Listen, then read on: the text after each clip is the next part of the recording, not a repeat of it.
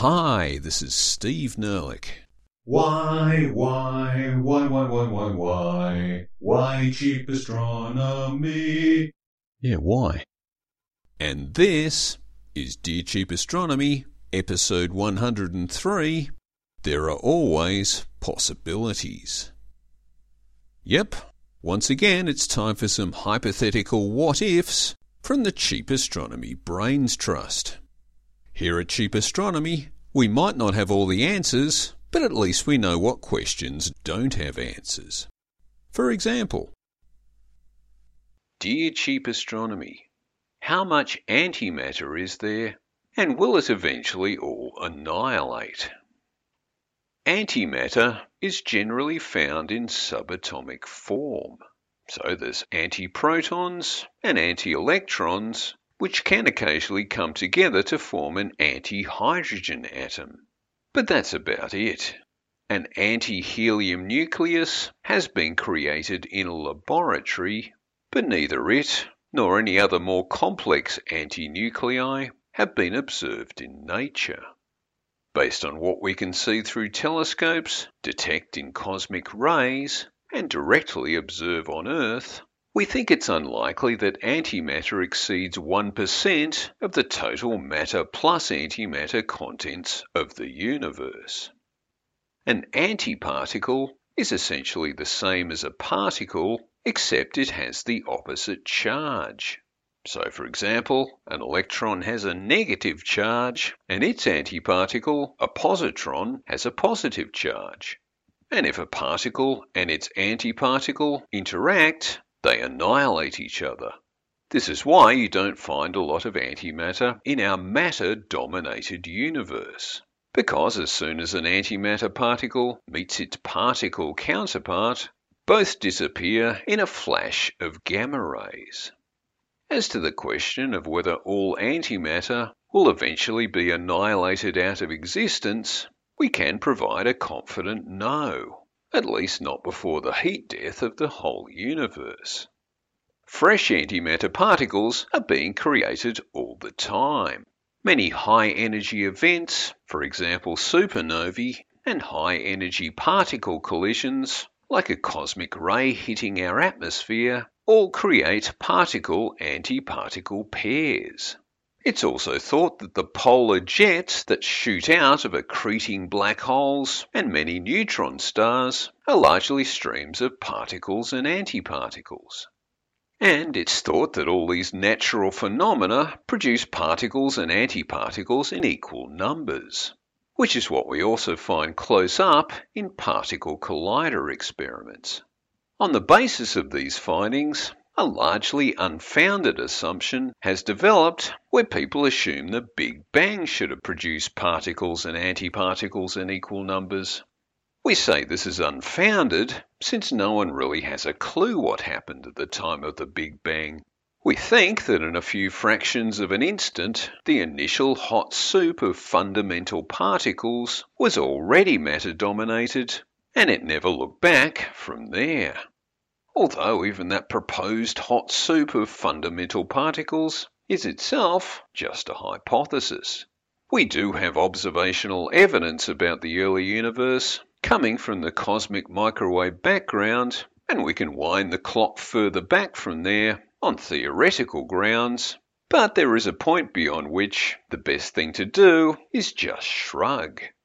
So where people say that the matter-antimatter imbalance in the universe is one of the great unsolved problems of physics, we might as well just say that whatever happened immediately after the Big Bang is one of the great unsolved problems of physics, which of course it is. The matter-antimatter imbalance in our universe could just be a coin toss type of thing.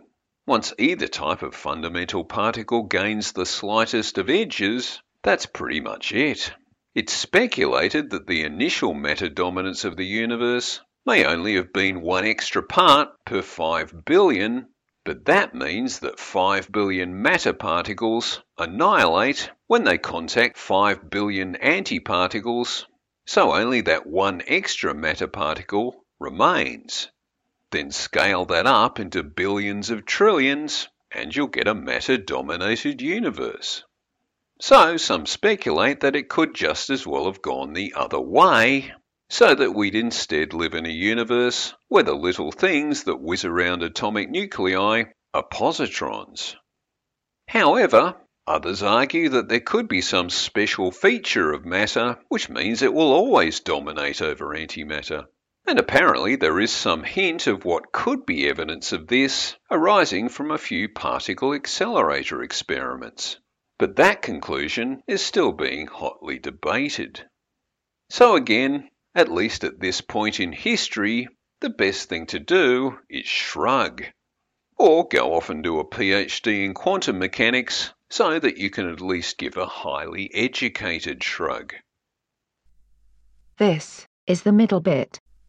As always, Cheap Astronomy is concerned that we may one day bump into an expensive astronomy podcast, which will see us both evaporate in a puff of logic. But until then, let's consider another hypothetical. Dear Cheap Astronomy, how fast could we get to Alpha Centauri with current technologies?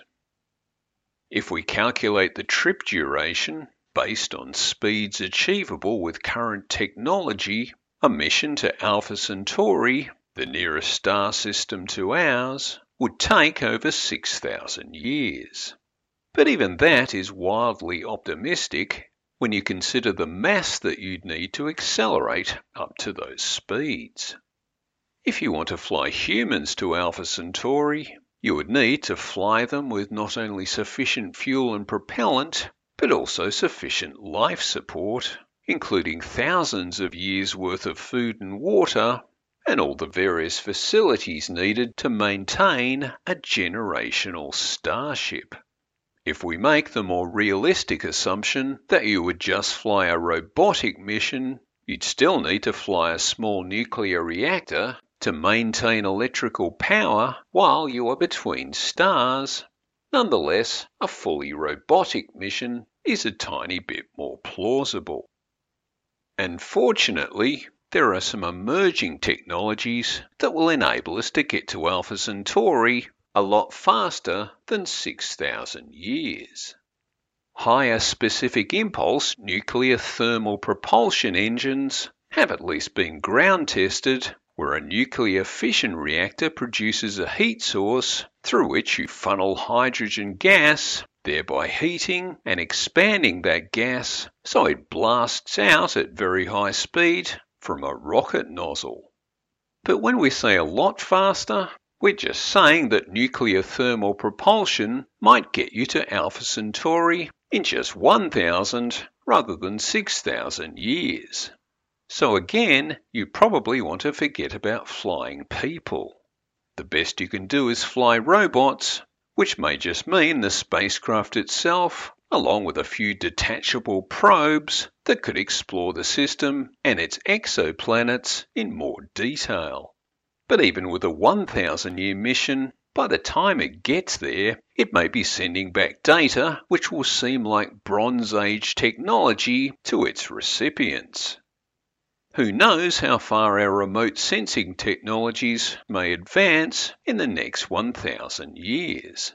We might have kilometres-wide space telescopes mapping out the continents on exoplanet Proxima Centauri b, as well as collecting detailed spectroscopic analyses of both its atmosphere and its surface rocks, assuming spectroscopy won't itself have become a laughably primitive technology by then. A better approach to this whole mission might be to load up the spacecraft with lots of raw materials and 3D printers, so its technology can evolve in sync with Earthbound technology. The first 900 years of the mission might just involve upgrading the 3D printers into better 3D printers, or even full-on replicators, so that the last 100 years of the trip could be spent actually building equipment for the mission.